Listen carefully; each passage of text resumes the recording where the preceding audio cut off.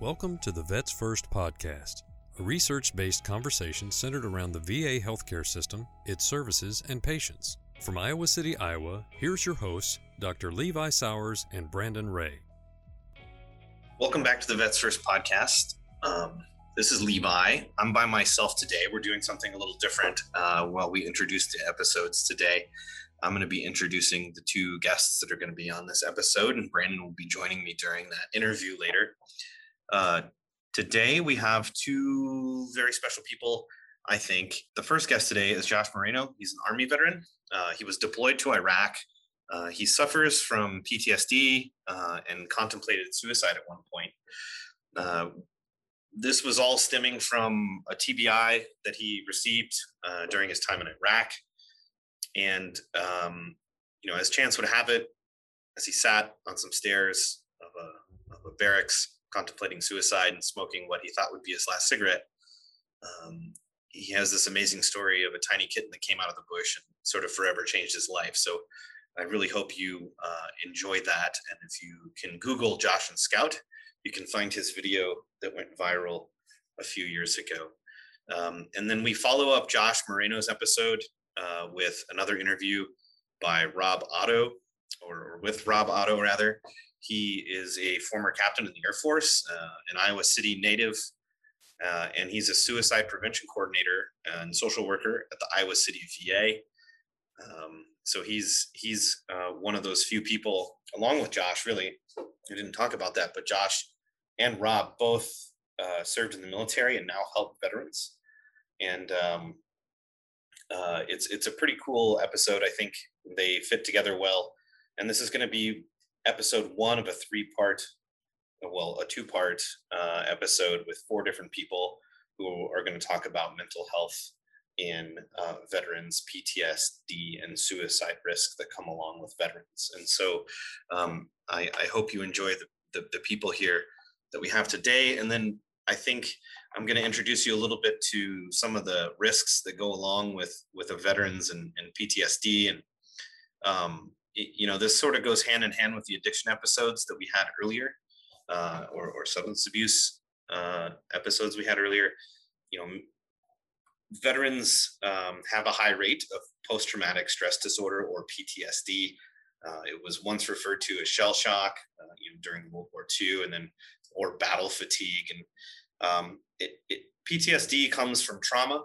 It can be due to witnessing warfare and other significantly tragic or startling events, which is common during war. And, most cases of PSD are involved with combat or veterans who saw combat, but it can also happen after sexual abuse cases. 23% of female veterans have reported being sexually assaulted during their time in the military. It's something that the VA takes quite seriously and now has devoted clinics, and will be a topic for future episodes we have here. But overall, there's a significant number of veterans that suffer from PTSD, which can lead to higher suicide risk. It can lead to higher headache risks, substance abuse disorders, etc. So it's something that the VA takes very seriously. And, just to go over some of the symptoms of PTSD, those include flashbacks, memory problems, low sense of self-worth. You can get hopelessness, trouble sleeping. Oftentimes people with PTSD have relationship problems. You can have startling aggression towards people, trouble concentrating, and definitely self-destructive behaviors such as self-harm or substance abuse. And if you have any of these, or you think you have a problem with PTSD, you can contact your nearest VA. If you go on our Vantage Point blog for this episode, you can find we have links to several places to get help, or you can call the trauma line at the or crisis line at the VA. And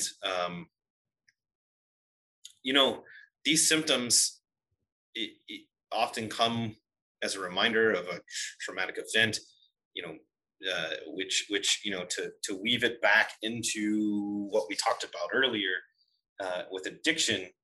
Veterans with PTSD have a harder time overcoming addiction than those without. We have withdrawal symptoms that are combined with PTSD can significantly amplify negative feelings and emotions and may lead to relapse. So these things really go hand in hand, and that's really kind of the point of these 4 episodes that we've had on addiction and mental health issues and PTSD. And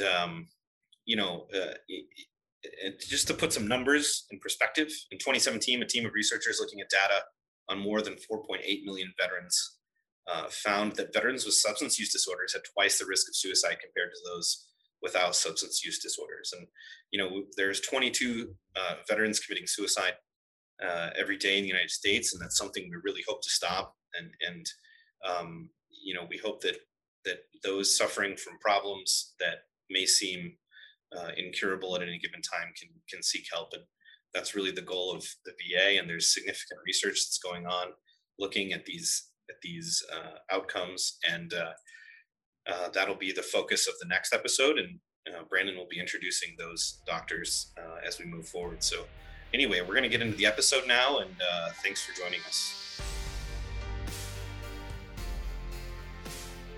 We would like to warn listeners that the following content of this podcast may be triggering for some. If you are experiencing troubling and/or suicidal thoughts, please call the Veterans Crisis Line at 1-800-273-8255 or text to 838-225. If you have hearing loss, call 1-800-799-4889 to be connected via text telephone. Welcome back to the Vets First podcast. Today, we're lucky to have a veteran named Josh Marino. He's from Pittsburgh, and he was in the Army from 2007 to 2008. And I'll let him tell you a little bit more about his background. But thank you for coming on, Josh. I really appreciate it. Happy to help out. And along with us today, as usual, is Brandon. And Josh, can you tell me a little bit how you grew up in Pitt, you say, but what was your childhood like? What did you always want to join the Army? Well, my family had a pretty good military background to it. My uncle was in the Army. My grandfathers were in the Army. Another uncle of mine joined the Navy. So my family has a pretty strong military background, but I was never really set on the idea of joining the military when I was a kid. However, when I was about 11 years old, I joined up with the Boy Scouts, and I actually excelled with the Scouts in there, and I earned my Eagle before I turned 18. Oh wow! And really I'm pretty sure that the experiences that I had with the Boy Scouts, they really kind of put a passion for service in me. Just basically, I wanted to give back to my citizenship to the world and the community. For sure. So when you did you join right out of high school? I did not, no. After high school, I didn't know what I was going to do with myself, but I wanted to test myself out in the job market, maybe take a couple of college classes, and I actually didn't join the Army up until I was 21 years old. Oh wow! So did you actually go to college for a while then, or were you just kind of trying to find yourself? I had to pay my way through community college, and at the time I was working several part-time jobs just to be able to make ends meet, and I was only able to get one semester under my belt at a community college before it just became way too expensive for me. So I looked at other options that I had, and the Army wasn't the first choice that I had, but at the same time, like I said, I had a passion for service in me, and I decided to follow the rest of my family members and join the Army. Yeah, so what made you finally make that decision? It was a combination of several different things. It was the idea that in my childhood and my time with the Scouts, I developed a strong sense of discipline. But after I graduated high school, after I earned my Eagle Scout badge and started to move on into the community, I noticed that a lot of that discipline was falling away, and I was just concentrating more and more on, like I said, making ends meet with different jobs and trying to just be a member of my community. And after a while, it came to my attention that I really wasn't fulfilling my promise, my potential. So what I ended up doing was start talking around to a couple of my family members to see what their opinions were of the service, and I started talking with some recruiters, and eventually I made the decision that maybe I can try my luck out here at either being a medic or maybe going into IT or communications, something that I could easily excel at. Awesome, Josh. So you'd mentioned previously that Army might not have been your first choice, but why did you end up settling on the Army? Well, it's kind of funny. There's, I tell my friends this. There was my parents were saying, yeah, you should go into the Army. My friends were saying, oh no, you should go into the Air Force, and a couple other people were saying, yeah, you should do the Navy. Nobody was saying, hey man, you should go into the Marines. And it was like, nothing against Marines or anything like that. Did you call them out on that? There was no family experience with the Marines. I ended up going into the Army because, a lot of my family members had served in the Army, and I knew that was, the Army is the United States' premier fighting force. It's the first line of defense. So that's what I wanted to do. I figured I could serve my country best in the Army, from the Army. That's awesome. Yeah. So Brandon has another question. Oh yeah, sure. So while you're in the Army, what did you do? You previously mentioned communications? Is that something that you did while you served? That's right. Yeah. When I joined up, I joined up as a 31 Sierra. We were years later we were actually reflagged as 25 Sierras. That's satellite communication systems operator, maintainer. In some cases, controllers, but basically I was on as a SATCOM operator. I did tactical and strategic, and after a while, you start cross-training on other systems. So I learned how to work high-capacity line of sight, joint network node. Obviously, I learned how to work the KU-band satellite transmission terminals, and basically anything that dealt with communications. When you're deployed or when you're working in a brigade combat team, you really got to learn everybody else's job at the same time.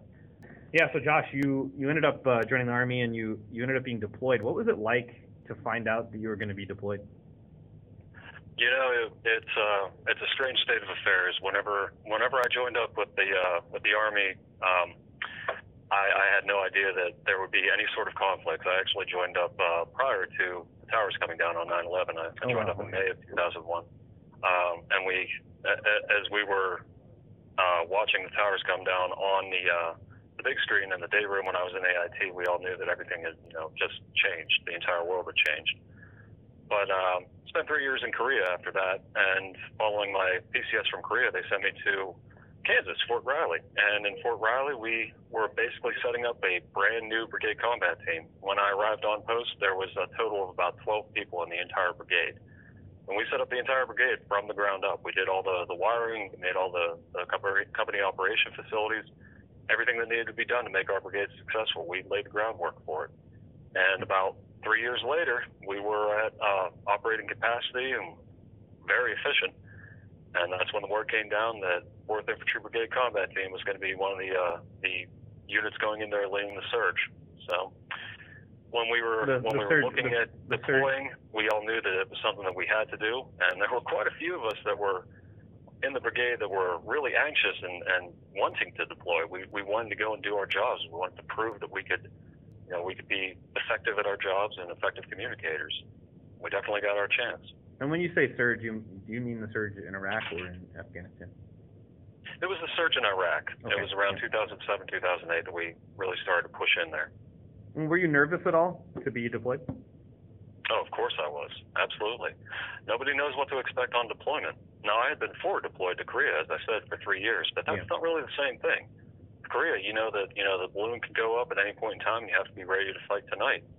But whenever you're getting ready to deploy, whenever you know that you're going into a war zone, it's a completely different state of affairs. Yeah, I can only And all imagine. you can do is train. And it doesn't matter how much training you do, you can never be ready for it. Okay, so you end up in Iraq in around 2007, and you were injured in combat, correct? That's correct, yeah. I was, from the perspective of somebody who works in combo or IT or Intel, we really didn't have cause to go offside the fob, go outside the wire that often. I only did like a couple of times, but I was actually wounded on the fob in a indirect fire attack.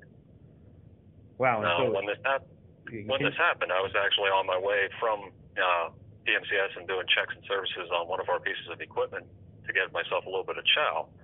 And, typically they're going to have a siren going off that lets you know when there's incoming fire. But at this point in time, the siren didn't go off until after 3 of these mortars had impacted right on the other side of a concrete brick wall from me.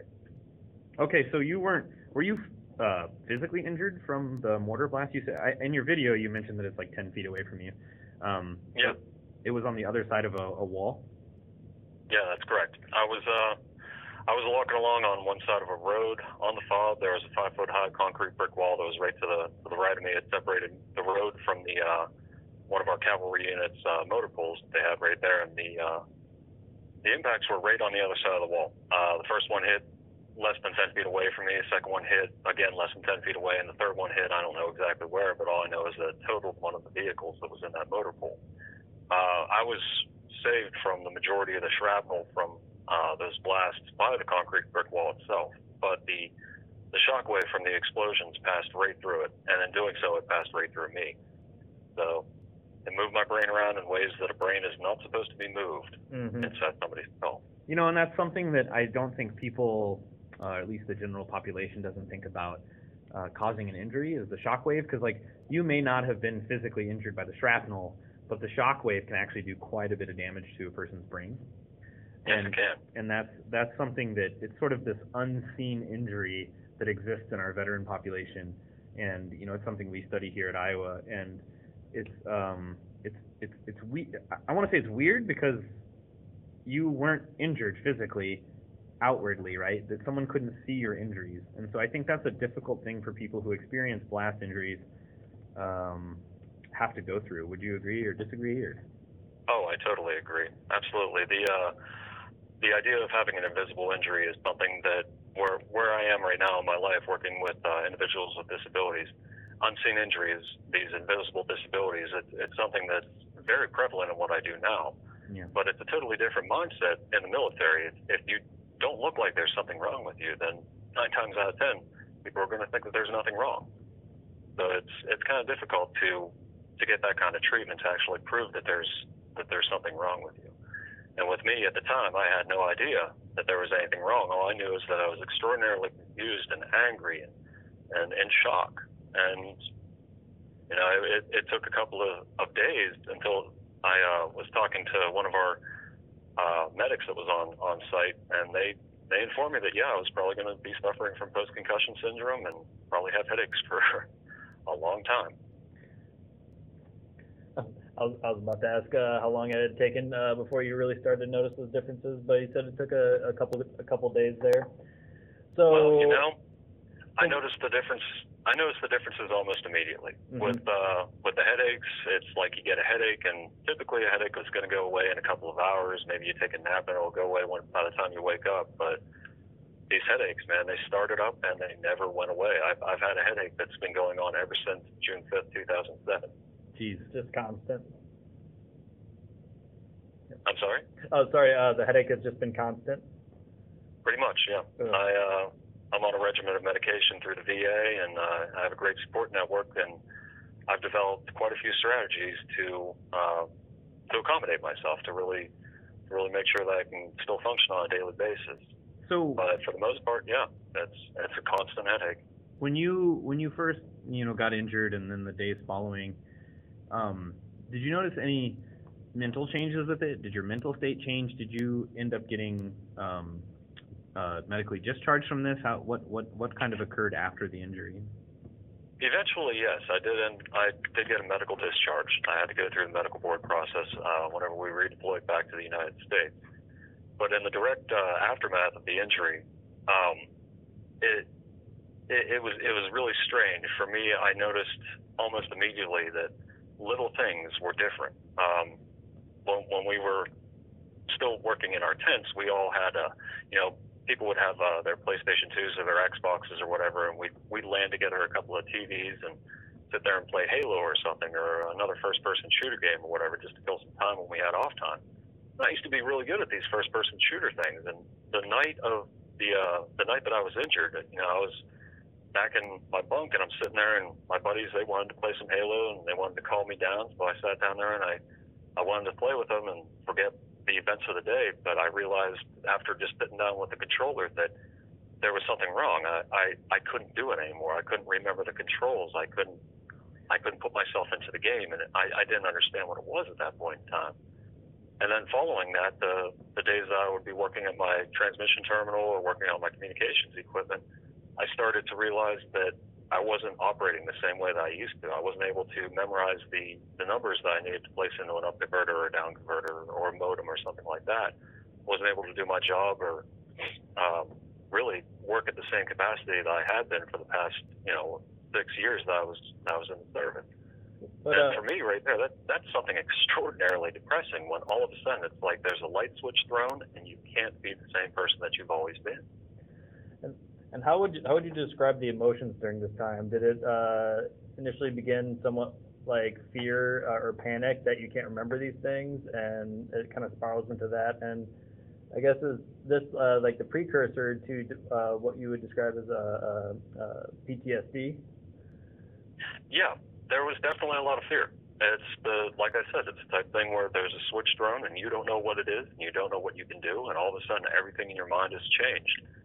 But with me, that fear, that anxiety, it stayed present, but it also started to give birth to a lot of anger.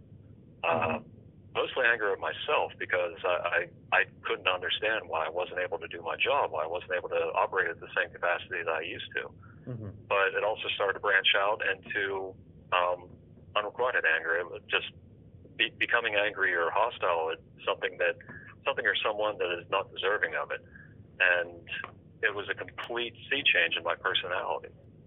Interesting. And again, I didn't know why it was happening, and I did not like it. And that bred more anxiety and more fear on top of it. So you have suffered from PTSD, or maybe still continue to do, and you had this really interesting sort of viral video that came out about you, about this little kitten that you said saved your life.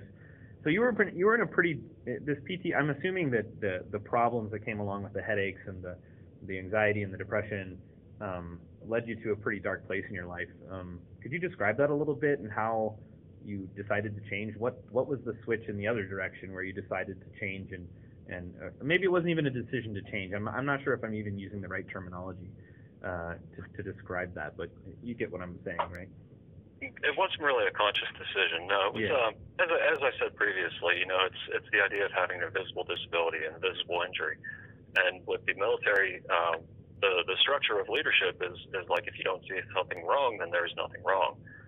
But it also, if you're deployed with a number of people and they know what happened on deployment and they know about your injury, and whenever you redeploy and people are, PCSing, they're changing stations, going to different duty stations, new people are coming in, there's a change of command. And suddenly I was working with a bunch of people who were not with us on deployment and didn't know about the injury that I had sustained and the experiences that we all had while we were deployed. But they saw that I was, I kept on falling out, and I wasn't quite up to the task on a lot of different things. And to them, quite a few of them, it looked like I was a shammer. It looked like I was malingering. It didn't seem like there was anything wrong with me. Then why should I be falling out? Why should I be having all these issues? Yeah. And that structure, it formed a lot of opportunities for harassment, for lack of a better word, for teasing, for people that they want to make sure that they have a strong fighting force, and you're going to look at your weakest links. And at that point in time, I was a weak link. And to me, I was going through a medical board process at the time. I still didn't understand the idea of PTSD or my TBI or what I was dealing with or what I was supposed to be dealing with. And with not having the same people that I deployed with there for my support group, it was a whole new crop of people that I had to convince that there was something wrong. And it was a very difficult thing to do. And that basically just drove me into a very deep, dark depression where I did not see a way out of it. I didn't see a way to get better. I didn't see myself returning to my status as a team leader, as a leader of other soldiers. And at that point in time, I just did not see a path forward. And the depression, it took me to a very, very dark place. And I was quite ready to take my own life, because I just didn't. To me, I had convinced myself that my parents and my friends would be totally understanding of it. But it wasn't going to be as a message to my leadership. It wasn't going to be as a message to anybody. It was just the fact that I was done. I was tired of living with a disability that nobody else could see. Yeah. And I just didn't want it anymore. I think suicide is a very big thing in the veteran population. 22 a day, that's estimated. Absolutely. And that's why I wanted to talk to you about this a little bit, because you're someone who went through the thick of it and then came out on the other side. And so it's really good to hear your experience and sort of. So how did it end up? How did you end up, making it out to the other side? Well, like I said, I was in a very dark period. I had already written a letter to anybody who would actually find me. Prepared my room, had everything cleaned up, all my CIF stuff, my central issuing facility stuff was all packed up and ready to go back. And I was fully intending on going downstairs to leave the barracks and smoke my last cigarette and coming back upstairs and taking my own life. But while I was sitting down on the back stairs of the barracks and I was smoking a cigarette, there just happened to be a little cat that came out from underneath the bushes. And with me, I grew up around animals, and they've always been a pretty heavy influence on my life. So seeing this little tiny thing that, needed help from me, it seemed like it kind of made me realize that maybe there is another path. Maybe there is an escape hatch, so to speak, away from the PTSD, away from the depression. Maybe I could do something that could address my own anxiety while helping other people. I always wanted to serve, and for me, seeing that I would be medically discharged from the military and knowing that I wouldn't be able to serve anymore, that was a major sticking point with me. It was something that was it was one of the major causes of my depression. But then I realized that, maybe there were other opportunities where I could continue serving veterans and helping people out. And that was pretty much the turning point for me right there. That little cat, man.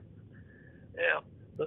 So Josh, with this little kitten, from watching your video, you were helping out this kitten. It was really starting to turn around, but then you had said that one day the kitten disappeared, and with that loss there, eventually you were able to find the cat in that adopt-a-thon. But do you think you would have been able to persevere if it weren't for refinding Scout? I guess what I'm leading up to is you talked about finding something in your life that you can, like you say, serve / a reason to live. Losing Scout, if you hadn't refound Scout, where do you think you would have gone from there? It was a very interesting. It was a very interesting state of occurrences that happened at just the right time. It started out with that fateful night that little cat found me, and every day after work, I would take him out a little bit of food, and him and his litter mates would be quite happy with the food. But over the course of the next few months, I had struck up a conversation with the woman that would become my wife, and I started to find a support network. I started to build my support network from that day that I met the cat onward. So by the time he had disappeared, by the time the animal control people would come around and scooped up all these stray feral cats, by that time I had already built up a support network. I'd already started talking with healthcare providers about addressing the issues of my PTSD and my TBI. I had already struck up a conversation with my future wife, and I had approached my parents, and I told them exactly what was wrong and how I was feeling about this. And having that kind of support with your parents, it's always going to be there from your parents, but they need to know what's wrong to provide the best support. And that was something that I was able to do. What I was able to get was from my parents and from my friends and, from my future wife as well. So I think that, even if I hadn't found Scout again, I think I would have been okay. But honestly, it was serendipitous finding that cat. Yeah, it's really cool. It's a really neat story. So one thing, I think an underlying current of what you've been talking about is understanding, the word understanding, your lack of understanding. And then was there a transition into understanding your own illness, and how did that help you with that? Did you said you sought out, professional medical help. Was that difficult to do for you? Did you, were you scared to do it? Well, when I was still on active duty, as I was going through the med board process, what I was seeing was that most of the medical professionals that I was dealing with, they really didn't share the same experiences that I and my fellow combat veterans had, what I like to call the boots on the ground experience. That first-person experience is that ability to connect with somebody, that's something that it's invaluable. It's something that you cannot put a price on. And with any kind of a disability or an illness or an injury, once you have it, you really have to learn the language. You have to understand what it is and what it's going to draw from you and what you need to do to address it. So that was something that I did once I had the diagnosis of PTSD and for the TBI and post-concussive syndrome. I really started to do a lot of research. I've always been a heavy reader, and I started to look up online all these different medical journals and different articles that have been written on the research into PTSD and into TBI. And I realized that I wasn't the only person that was feeling this disconnect with their providers. And I saw that as it was an opportunity. This was an opportunity where, I might not be able to do the same kind of communications work and IT work that I had been doing in the past, but you know what, I could still fill the shoes of a healthcare professional, of a provider that, can talk to somebody from a first person perspective. Sure. So that's pretty much where I took it. I had that understanding, and I really wanted to make sure that other people had that understanding as well. Yeah, and I think that's one of the critical points of why we're doing this particular podcast, Josh, is we want to hear from people like you and give researchers like me and Brandon and others a chance to listen to your guys' point of view and hear from veterans and try to understand what it's like to be in your shoes. And because it's really easy to become disconnected when you're doing research from the veteran itself, themselves. Absolutely. One other thing, kind of the last topic I really want to get into here. I have two more topics I want to get to. So have you you seek care from the VA? Yes, I do. And how has your VA care been? Have they been pretty good with mental health resources and TBI? Well, due to the fact that I'm a service-connected disability and it's combat injuries, I've got pretty much 100% care through the VA. Yeah. So I really pursue all of my care with them, and that includes my counseling care and psychiatric care as well. I see a psychiatrist about 4 times a year. My primary care provider is very familiar with my case, and she's also very, very helpful. And I've actually started seeing a counselor with the VA on a regular basis, just about once every 2 or 3 weeks. This is something that the VA has really put a lot of effort and resources behind over the past several years. It's something that they realize that there's a sparsity of counselors, of decent counseling help within the VA system, and a lot of individuals could benefit from this help. So what we're seeing is more and more counselors are being hired by the VA. They're employing more and more of them, and they're really making those counselors more accessible to the individuals that really need them.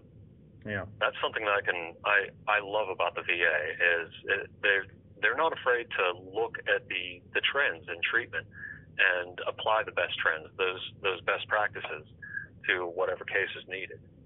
Interesting. Okay. And the last thing I want to ask you about is, you actually help veterans now. You touched on it just a little bit, but you actually help counsel veterans now, don't you? Yes, I do. Is that I'm pretty currently rewarding working with the Human Engineering Research Labs, directed by Dr. Rory Cooper, who himself is a paralyzed veteran. We are actually one of the VA's centers of excellence. We specialize in robotics, mobility, and basically disability accessibility.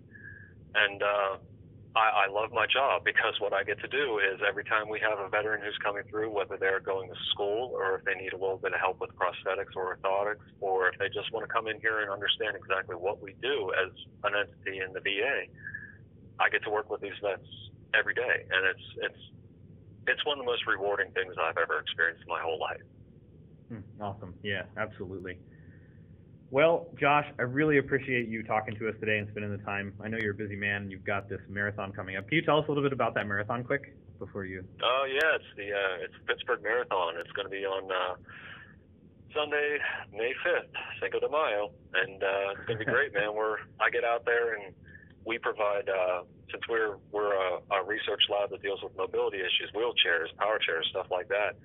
We provide mechanical and medical support to the hand cyclist competitors that compete in the marathon. So, if anybody's out there on a hand cycle or a push room, and I'm out there on my bike with a toolkit on my back and a badge on my chest and a radio strapped to my hip.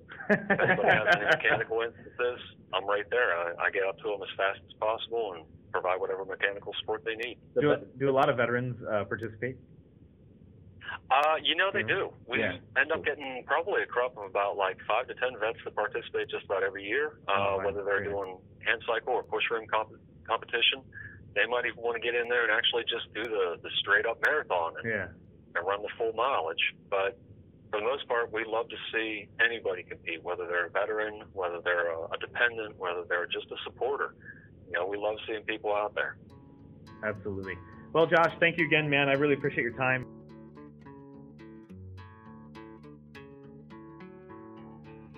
Welcome back to the Vets First podcast. I'm here with Brandon, as always. Hello, everyone. And today we're lucky to have Robert Otto, who's a prior Air Force captain in the Air Force, obviously. And then he is now the suicide prevention coordinator and a social worker at the Iowa City VA healthcare system.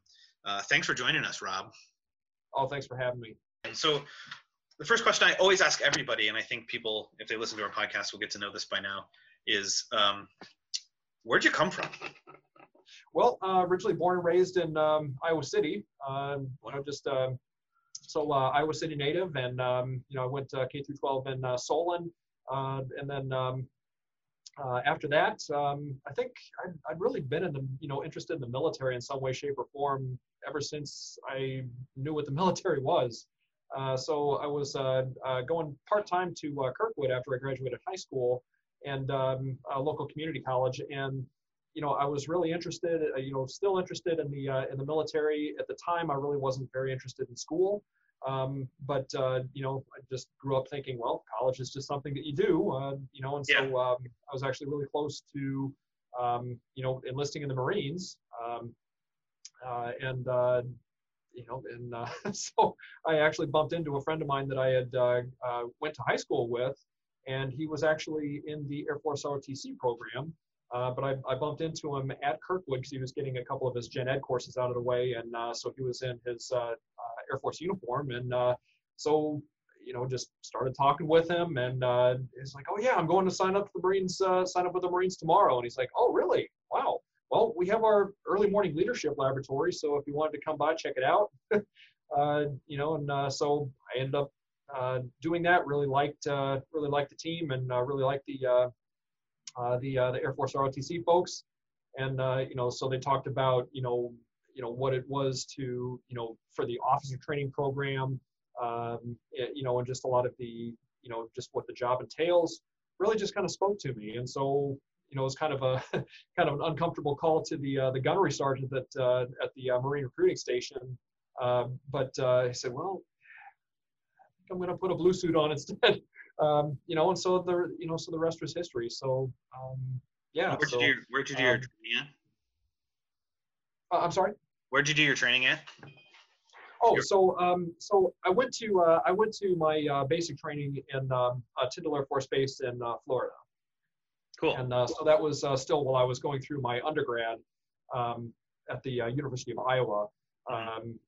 So that was so basically did I was an underclassman there for a couple of years, and then you go to basic training, and then you're an upperclassman for your junior and senior years. Awesome. Yeah. And so how long did you serve in the military for? So I served for active duty for 6 years, and I'm actually still technically in the inactive ready reserve. So so I don't drill or anything like that, but they got my number if they need me. Nice. So Rob, what did you do while you were active duty?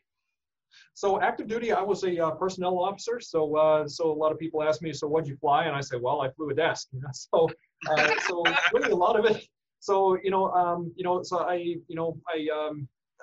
wasn't like on the front lines toe to toe with the enemy, but a lot of what I did in the military, was a lot of, especially as an officer, a lot of it was, a lot of administrative work, but also a lot of it was kind of like what I'm doing now, really leading teams, doing project management, program management, all that kind of stuff. And, so it really, it was a very different track to what I initially, was looking to get out of the Air Force, which was to be a pilot. But, that's where my path led me, and ended up really, being, just really being a good fit, because I learned an awful lot. I really liked one of the, some of the things I really liked about that career field was I wasn't just socialized around other officers. I was leading teams. I was working a lot with the enlisted with the enlisted corps, you know, and just pretty much all levels of leadership, all the way from, you know, the bigwig generals all down to people that are basically just fresh out of basic training. So it really afforded me a lot of variety, which was great. Fantastic. So what years did you serve? So I served from, let's see, so wow, has it been that long already? So I went on active duty in December of '01 and was actually still technically in the reserves until then, until I reported for active duty. So January of '02 to January of '08. Did you get deployed? Yes, I did. So just a really quick rundown of everything. So my first duty station was Vandenberg Air Force Base in California, which was for about a year. 3 years down in Luke Air Force Base in Arizona, and then 2 years overseas, Lajes Field, Azores, which is Portuguese territory, a small volcanic island archipelago in the middle of the Atlantic, and then forward deployed to Bosnia, working for the NATO forces. Oh, very cool. That's pretty neat. Mm-hmm. Okay. Then back home. Yeah, you're the first person we've talked to that's been deployed for NATO. Mm-hmm. Pretty interesting. Well, that was a really good deployment. You know, working with about, I think when I was there were about 32 different nations that were working there, and a little bit confusing at first, you know, just getting used to the different accents and stuff like that. But, you know, English was the common language, and, you know, just working with so many people from different countries, once you get settled in, honestly, I had a great time. It was a lot of fun. I learned a lot, and, you know, just kind of interesting you know, how, you know, the differences weren't very prevalent after a while. It's just like, oh yeah, this person happens to be from, you know, Italy, or this person is from Germany or something like that. You know, you just don't really see that after a while. It's just like, well, we're all military, we're all, you know, working together toward a common mission. So that I just thought that was really neat. Yeah, it's awesome. So what did you get your undergraduate degree in Iowa? So undergrad was in sociology, and you know, it was kind of one of those things where I'm like, well, I need a bachelor's, you know, degree, but I'm not exactly sure what direction I want to go in, except for the military. I know that I want to serve in the military, and that's about it. So, you know, I'm like, well, I took a whole bunch of different gen ed courses, and so just talking with the counselor once I got accepted to the RTC program, I'm like, well, of the credits I have, what am I closest to? And they're like, well, let's see. Well, sociology, you're pretty close on that. I'm like, well, I don't know anything about sociology, but sounds good. Sign me up. So is that what led you down the road to do social work? One of them. You know, so it was kind of, you know, before I even knew that I was interested in it. You know, and so I think just with the social sciences, you know, I really learned a lot about people. And then I started realizing that, you know, even though it wasn't a focused approach at all. It was more like, okay, I need a degree in order to get my commission through ROTC. So what am I closest to? And so it turned out that, you know, I started, you know, when I actually started listening in class, you know, it was kind of one of those things that I'm like, wow, this is pretty interesting stuff. And then I started getting interested in like the research, and, you know, spending some extra time talking with the professors, and just talking with them about that. And that was, you know, I really wasn't a very good student back then, you know, because like I really just didn't have the same kind of discipline. I wasn't really motivated in the topic, except for, you know, just getting my degree so I could start serving in the military. But when I got on active duty, I realized a lot of the things that I learned in sociology really translate into what I was doing, you know, working with people, understanding people, where are they coming from, and, you know, and just, you know, understanding human behavior. And so, you know, that really, you know, when I started realizing, oh, wow, you know, so this maybe has a utilitarian, you know, aspect rather than, you know, just getting a degree so I can, you know, get my commission, I started really appreciating that. And then, you know, and then on active duty, you know, I never considered myself an academic person at all. I mean, I really was not motivated in school. I wasn't a great student in high school, wasn't a great student in my undergrad, but, you know, when I got my, you know, I actually signed up for a master's program. It was business management on active duty. It was something that I was really interested in by that. And so it was kind of like, you know, sociology kind of planted the seed. And then when I realized, oh, you can actually go to school for something you're interested in. Oh, wow, that's cool. And so for the first master's in business management, I ended up really liking it and doing really well. Just, oh wow, I actually can do this stuff. I can actually do well in school. And so that was the first part. And so I think that's really what I got out of active duty, is that, because basically I signed up for the master's program on active duty because they're like, well, if you want to see past captain realistically down the road, if you want to make a career out of the military, got to get a master's. It's not always like that, but just when I was in, that's basically just the reality of being an officer. And so signed up for it, but this time, thankfully I was thinking about it a little bit first. I'm like, well, I never really cared for school very much. I didn't like it. I wasn't motivated in it. I just wanted to start doing a job. That seems to be the common thread that I talk to when we talk to veterans. They're always like, I didn't really want to do school, so yeah. Yeah, and then, but yeah, lo and behold, you start doing something that, you start studying things that you like, and lo and behold, not only do you do a lot better, but you actually enjoy it as you're going through it. Sociology was kind of like, I didn't really appreciate it until after the fact. But no, that's where I, actually started liking school, and, just started, really just saying, well, okay, well, maybe academics has some pretty cool stuff about it. Well, I think it gives credence to getting some life experience, and perhaps like not jumping headlong into school right away is the path for everyone. But so where did you get your social work degree? Like after you get all the planning, you got your master's here. How did you jump into social work? So social work actually was an even more interesting course, path getting there. It was, so I went back to the University of Iowa for the College of Social Work, School of Social Work. And so it was a really strange path getting there, because after getting out of the military, and unlike a lot of other combat veterans, or just veterans in general, when I got out of the military, I wasn't suffering from PTSD. I wasn't living with a lot of the other, physical and mental health issues that a lot of other fellow veterans, live with when they take the uniform off. And the biggest thing that really got me into social work was a lot of the struggles that I had after the military. One of the things is that, just when I decided to take the voluntary separation program, because there was a large reduction in force, and being in the personnel career field as an officer, that was one of the career fields that was the most highly cut. And so it's either stay in and probably get cut, or take the voluntary separation bonus, get a year's salary, and go voluntarily. And so I decided to do the latter.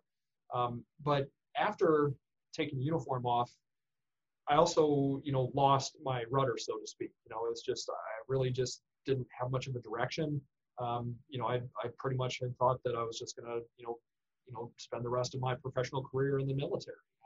I really didn't want to do anything else. And so after coming home, I was thinking, okay, now what? What do I want to do? I really don't know what I want to do. I don't know anybody. And I separated from when I was overseas. And so, I wasn't used to the civilian culture, let alone even seeing road signs written in English. And so, coming home, it's, just, not knowing my place, not knowing where I fit in, not even knowing what I wanted to do. So my answer was, my answer for the time being was like, well, maybe it'll come to me. And so I guess in the meantime, I can just kind of drive around. I'll just go to the gym. I'll exercise, and I'll crash at my dad's house and sit up until about 4 in the morning, drinking beer, watching TV. And so it's kind of, and I can say that jokingly now. But it's just kind of like, when I was doing that, it's I was really thinking, wow, am I just a piece of crap? It's just like, is there something wrong with me? And it's like, well, okay, maybe I'll look for a job, and and I'll just try to figure it out from there. So I tried looking at things like, things that would be kind of comparable to what I was doing. So I was kind of like, well, project program management. And so it's like, well, I'm Air Force, so maybe I'll check out Rockwell Collins, putting in just application after application after application, and, no responses whatsoever. And, and it's like, and I'm thinking, okay, wow, this is really messed up. I don't know what the heck's going on. And so I'm thinking, well, if things like that aren't going to work out, then maybe I'll try something different. And So, you know, and one of the things that I did is actually, well, at the time I was still riding motorcycles. And so I started, you know, I had a couple of friends, and one of them who worked at the local Harley Davidson dealership. They're like, well, you know, we can hire you part-time. I mean, you can be around bikes, you know, and it's like, you know, so I was like one of the front office sales folks, and, you know, that was fun being around bikes, but it was still just in a, you know, I was still just in a daze. I mean, I didn't even really know how to talk to, you know, civilians. And of course, if like, you know, a couple of veterans walked through, it's just like, hey, what's going on, you know, but So, otherwise, you know, oh, sorry, go ahead. did you try to get involved with any veterans organizations at all? I didn't even, and at that time, and that's a good question, because at that time, I didn't even know if I really qualified as a veteran. I see. Yeah. You know, and so that was like, well, I served in the military, but I didn't know if veteran meant, you know, well, do your 20 and retire, or what. So, you know, so that's another thing. And I know that I'm not the only one in that boat too. You know, I don't even know if I can call myself a veteran. So I didn't even know if, you know, I was eligible. And then coming home and not knowing anybody, you know, that was pretty tough, you know, building any kind of a social network. So I didn't talk to any veterans organizations until much, much later. You know, and that was one of the many jobs. And so after a while, I'm just like, well, this is part-time, you know, so it's just like, I'm just really having trouble making ends meet, because with bills and everything like that, I was losing more than I was bringing in. So a pretty scary wake-up call was when I went to buy groceries and my debit card was declined, and I didn't even realize that, so I had to leave my groceries there and just go home. So you know, that was another wake-up call, and so I got another job, you know, just selling hardware, driving a forklift, and all that other kind of stuff. And then I was thinking, well, what am I missing? You know, because every day is an uphill battle. I just do not like working in the corporate environment. I mean, I don't understand civilians. They don't understand me. You know, and every time I heard "thank you for your service," I'm like, well, I appreciate that, but on the inside, I'm like, well, it kind of makes me uncomfortable hearing that. You know, and so I figured, well, what am I missing out of that? You know, I kind of miss being in uniform, having a mission, having, you know, being part of a close-knit team. And so that's kind of where I started getting interested in law enforcement. You know, I'd also been interested in, you know, things like, you know, criminal justice.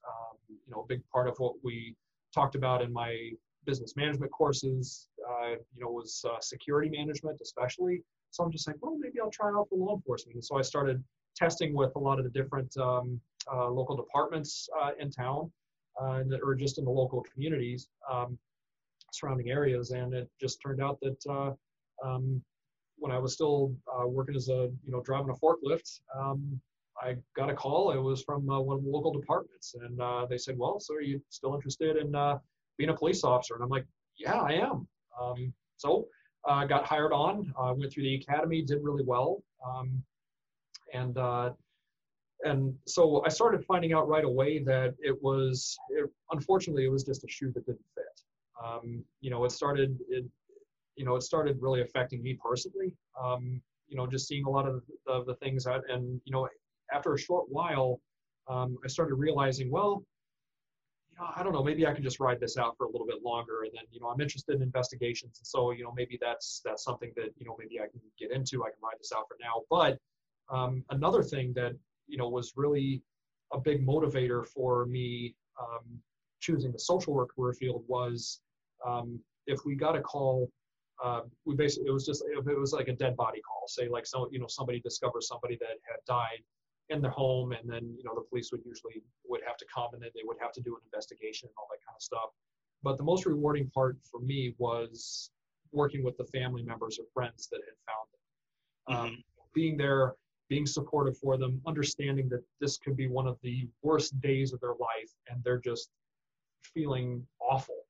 And then just being able to be there for them, just say, look, I can't even imagine what you're feeling right now, but, you know, there has to be an investigation. Would you mind if we, you know, went over into the other room, and I can ask you a few questions if you're feeling up to it, and, you know, and then we can go from there. And if you need help, then I can help you get connected with those kinds of things, so on and so forth.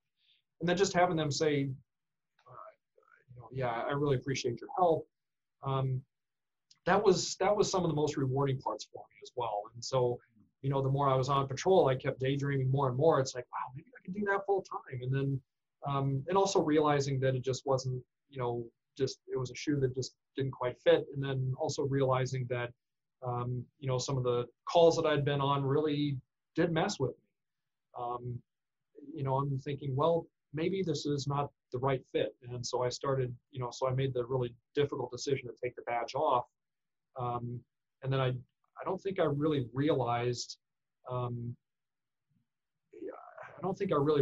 mental health struggles that I was going to have or was going through while I was still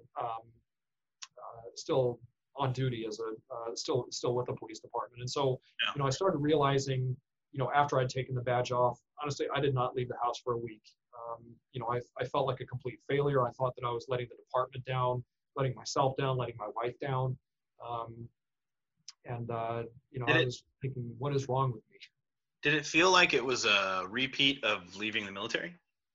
A little bit, because it's something that you work very hard to get into.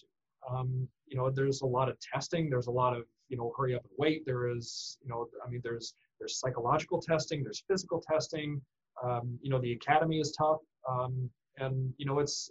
Basically as an academy class, kind of like going to basic training, you go through a lot of challenges together. You suffer together. And then you're out on the street and you're facing dangers together. Some very dangerous, stressful situations together. And then, when I realized, wow, this is just not the path for me, it was one of the most difficult decisions I ever had to make. Because there were a lot of things that I liked about the job, and being able to be there, at the drop of a hat for somebody who was in trouble. Just coming to that realization was really, really tough. But I think some of the mental health struggles that I had after I took the badge off was, I think that in hindsight, I really think that I was experiencing post-traumatic stress, but not to the extent that it was actually a disorder. I didn't get to the point where it was really affecting my my social and occupational functioning to the extent that I couldn't do a job or couldn't continue to be social.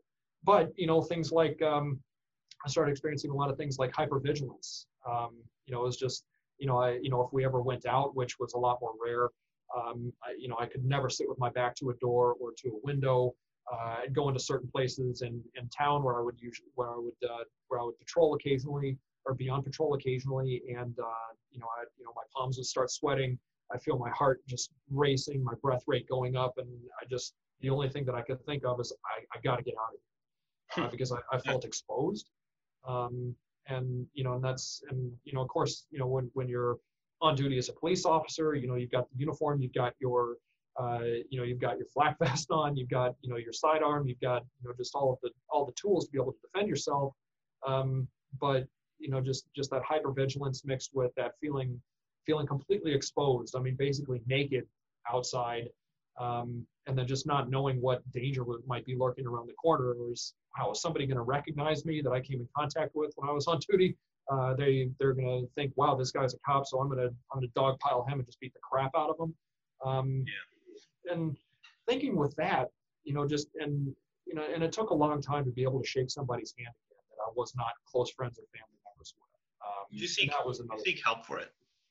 I never did. In hindsight, I certainly probably could have. But at that time, I was thinking, well, maybe I'm just really tightly wound. And, I think for myself, thankfully with time, most of it really did resolve. It's like I can shake people's hands now. I'm more comfortable in public. I can actually sit with my back to a door now. But it really was a challenge getting there.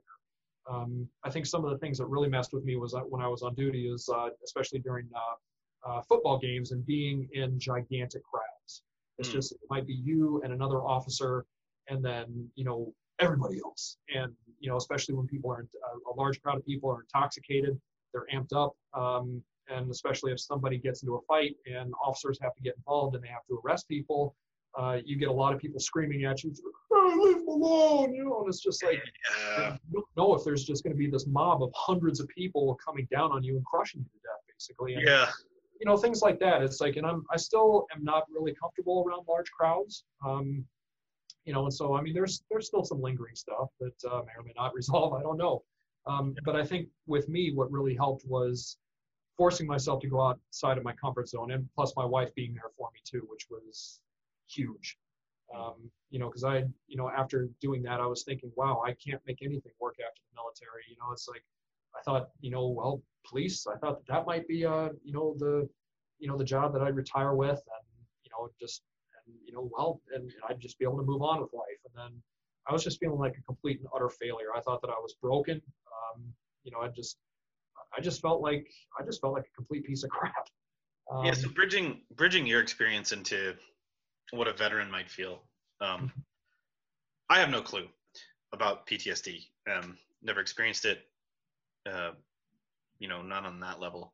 So would a veteran who experiences PTSD, is that common that they have this hypervigilance? What does it consist of? Because now I'm sort of shifting gears here, because like, sure. You were a veteran and you experienced these things, and now you help veterans using your social work degree. And how do you relate that to helping veterans, and what does PTSD mean for veterans? Absolutely. Well, and that's the thing, is because like with PTSD, it I think for a lot of veterans, it's really a stigma. But what I like to counsel as many veterans as I possibly can, whether they got PTSD or not, if they ask the question, I say it's just like, well, a lot of times, veterans will think of PTSD or anything mental health related as weakness, because like all veterans, regardless of which uniform you wore, every one of them, we're all taught, suck it up. If you're still physically able to, continue forward, if you're sick, if you're hurt, but you can still move forward, just do it, just suck it up and do it.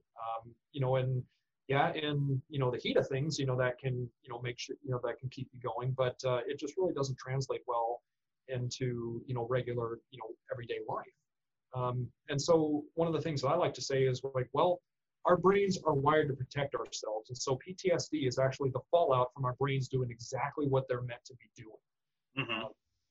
And I think that's one of the things that, especially with having been a police officer and had my own experience with post-traumatic stress, even though it never got to, the same level as a lot of the veterans that are out there living with it, but it started making sense that, learning about mental health and learning how, the brain works, and, and just realizing that, post-traumatic stress is a reaction to life-threatening situations or perceived life-threatening situations. And so, with that, I try to, really counsel as many people as I possibly can just to get that stigma out.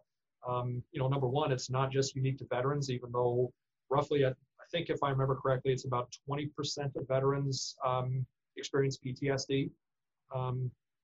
And so it's, so it could be from combat. Military sexual trauma is another one. If they have a history of childhood trauma, the likelihood of re-traumatization or increased traumatization is very increased. So that's one of the things that I really try to say is just like, it's a natural response, what our brains are wired to do if and when we're exposed to, potentially life-threatening or dangerous situations. When you when you meet with veterans, do they know that you're a veteran as well? Does that help bridge the gap and like get the message across that this isn't weakness, this is an adaptive mechanism that you're talking about, and it's okay to feel this way and work through it? Yeah, so like I don't really come right out and say I'm a veteran unless they ask. I do get asked quite a bit, but I think also a lot of my lanyard, they see the Air Force lanyard too. And then I also have like a little hang tag on my identification badge that says veteran as well. That's, if it does come up, a lot of times it can help with breaking the ice. But it only helps up front, especially if I'm, working with like interns or anything like that, or if I'm mentoring other folks that are new to, psychotherapy or the mental health field. I say, well, being a veteran myself can definitely help break the ice. But if you're not a good therapist and you're not real with, if you're not, being upfront and real with, with the with the people that you're working with, then that can, the whole veteran thing can wear through. So, it's more important to be good at what you do, bring your heart to work, be in the room with them, and, be good at what you do, more so than just being a veteran. But being a veteran certainly does help break the ice. I think, just having an understanding of the military culture, have a good understanding of, a lot of the, the way that, you speak in the military, that does certainly help. So in your line of work here with working with veterans, particularly in this area, like what drew you to be the suicide prevention coordinator? Why did you choose that path in terms of working with the veterans? Well, short story, it's really mission focused. Just realizing that, suicide in the veteran population it's a really big issue. Mm-hmm. And there are a lot of veterans out there that really do suffer, and they don't know what's available. And even working with VA or any other veteran organizations, you can do a lot of outreach, but if you're kind of off by yourself, if you're isolating, then a lot of the time that information is not going to reach people. But veteran suicides, because basically, and in general as a population, obviously the veteran population is really diverse, but overall, statistically speaking, veterans are nearly anywhere from 1.5 to 2 times more likely than the general population as far as being at risk for suicide. So part of my background is just being a veteran first. Something that's really just near and dear to my heart, something that's important to me personally. And then also just coming from the mental health background as a psychotherapist, and then specializing in PTSD, working with PTSD. Suicide prevention was, it's definitely a very challenging job. It's not an easy job, but it's just something that I just feel very mission focused on and just very drawn to. Do you think over the years now, in your experience, PTSD is becoming more recognized and less of a stigma, or do you think it's as big a hurdle to demonstrate it's not a stigma or weakness? Do you think it's getting better? I think it is getting better, but very, very slowly, because the stigma is still very much alive. So it's not just the external stigma, because there is still a large part of the general civilian population that think, well, PTSD is specifically a veteran thing. If somebody is a veteran, automatically they're broken. They've got PTSD. They're crazy. They're a killer.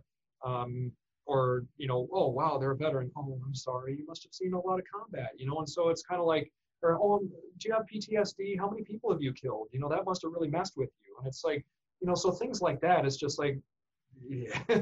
Yeah. So it's there. So the stigma and the judgments are still really, very much alive. They're very much out there. And there's also an internal stigma as well, because a lot of veterans are judging themselves very harshly. They're thinking, what's wrong with me? I just can't hang. I must be weak to have PTSD. It's just like, I'm fine. I'm still breathing. It's just, I should be just fine with this. So why do I have these intrusive thoughts? Why do I have these nightmares? Why can't I hold down a job? And so it's kind of like, so there's a lot of that internal stigma. Yeah. So, when maybe part of this gets back to, I'm just kind of talking off the top of my head here as I listen to you talk, is like a lack of a transition plan for veterans. Is that true? Like, so does that worsen the rate of PTSD?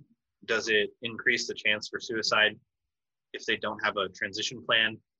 And how might someone go about setting something like that up or finding a group to do that? Absolutely. I really appreciate you asking that question, because yes.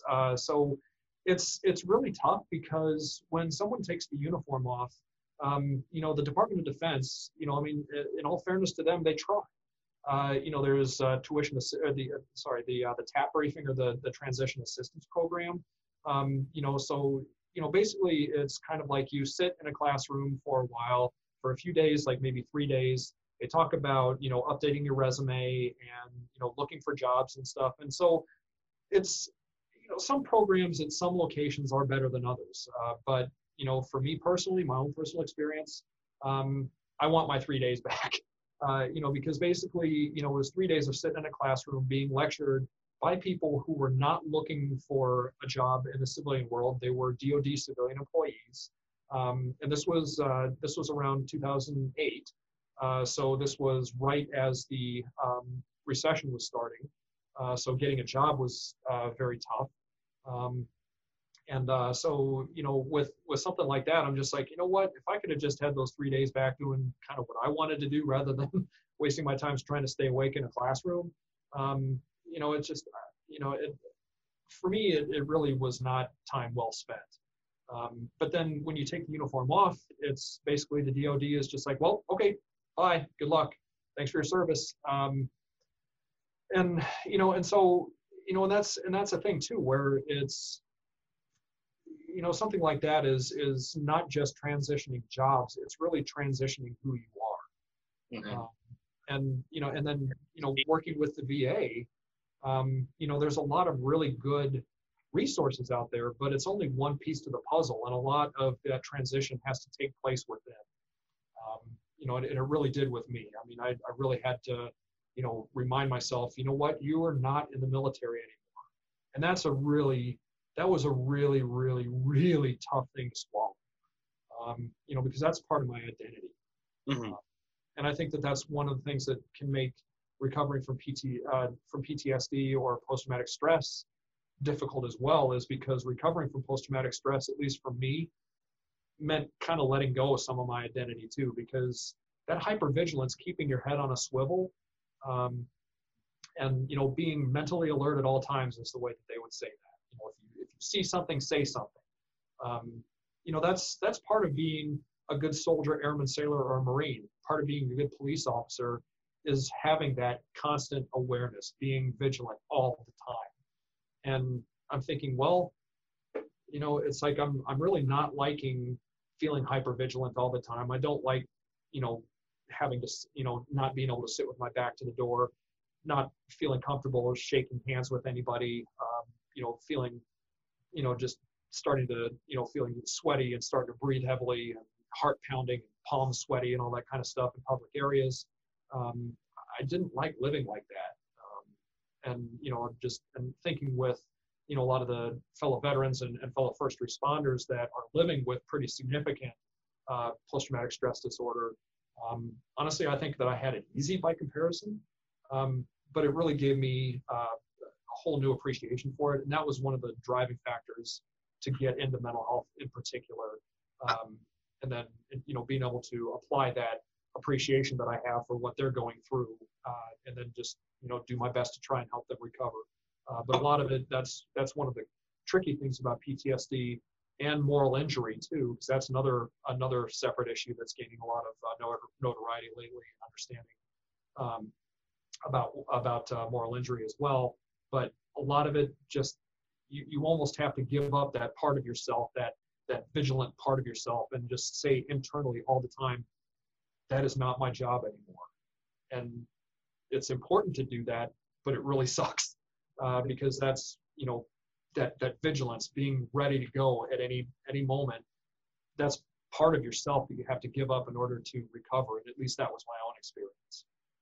Sure. How many veterans have PTSD? How common is it? So roughly, as far as a raw number, I don't have that, but roughly about 20% of veterans have that. And so it also really varies too, because combat veterans, it's not just combat veterans. Yeah.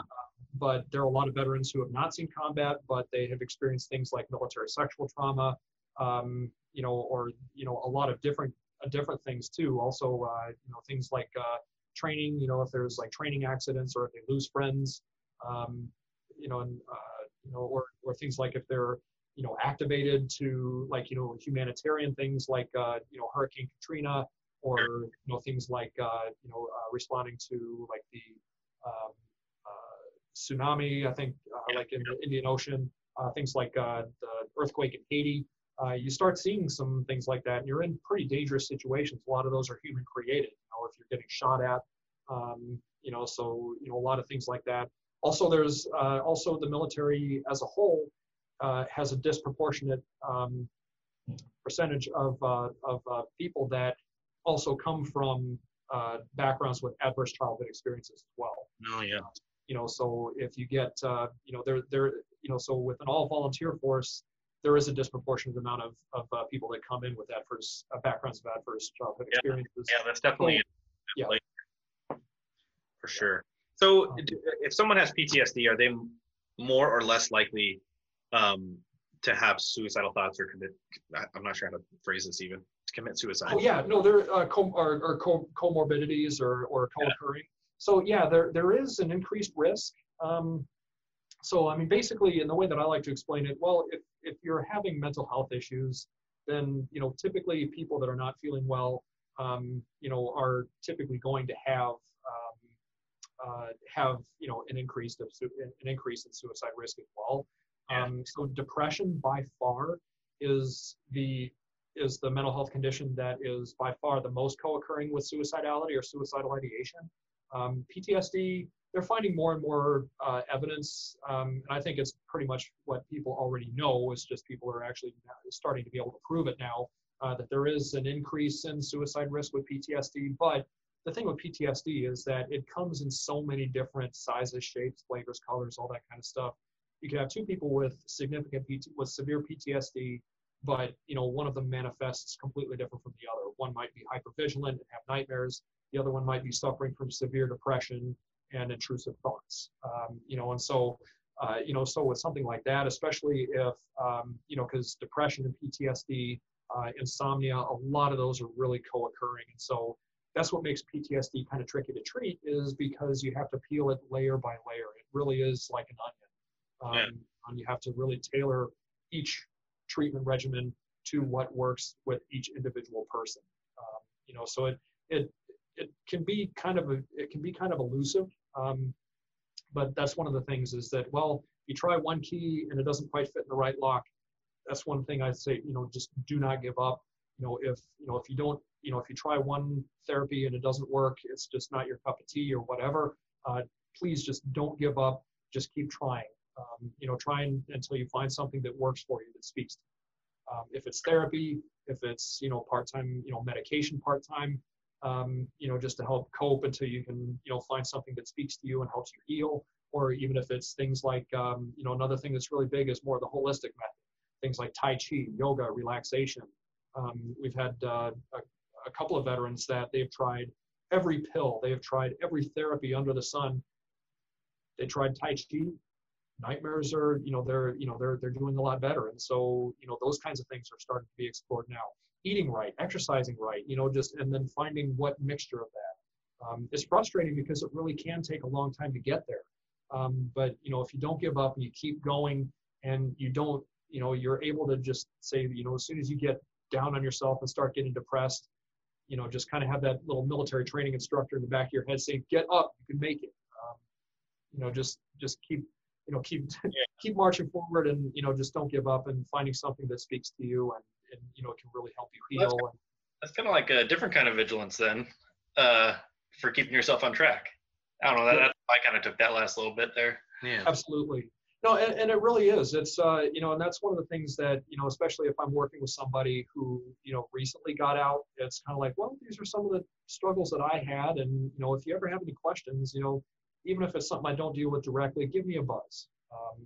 Because like if you need help navigating resources, working, for the federal system now, I have an understanding of a lot more things that are out there, how to navigate it. Can we pause for a second? Sorry, my dogs. Oh, no worries. So we have two German Shepherds and a Corgi here, and we usually kick them outside while we're trying to. I think one of the girls upstairs let the dogs in, so they're all excited, piling in. Which, if you want a funny visual, two German Shepherds and a Corgi playing. Oh yeah, absolutely. That's awesome. Well, hey man, this has been a great interview. We're about reaching our time. Is there anything else you want to discuss specifically that you think is important? Well, I think, just really, for veterans, if they've just gotten out of the military or if they've been out for a long time and, they're still struggling, just really don't give up and be willing to ask for help. Keep an open mind as far as, treatments. I mean, treatments are still developing, but there are a lot of treatments that are out there. If it, and especially a lot of time, it really takes looking in, like really taking a good hard look within, and if you're down at ground zero and just not giving up, because honestly, if somebody told me that I was going to be a social worker and working in mental health, before I went back to school, I would have said they need mental health help, So I mean, it's been great, just ask for help, talk with folks, just really just having that understanding that, you can, just because you might feel kind of out of place in the civilian world, if you're a veteran, realize first and foremost that's normal. And then, just remember the strengths that you have from the military. You have a lot of strengths, a lot of experiences, a lot of appreciations for things that, that a lot of other people don't have. And you still have those strengths. It's not, you still have a lot of strengths, and, you can use them. It just takes a little bit of exploration just to figure out, okay, so how do I take those strengths? That's something that can never be taken away. It's just being able to find that strength and being able to channel it toward, not only recovery, but finding your place in the world and finding something that you really like. Because, I mean, at the end of the day, it's all about feeling better. It's about living life, not just surviving. Yeah. And that is totally possible. It's a tough road sometimes. And it's a painful road. Recovery hurts. But it's definitely worth it.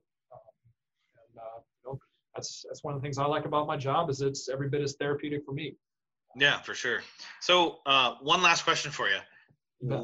What do you do for fun? Well, a lot of different things, and a lot of it was, were things that I never thought that I would have liked.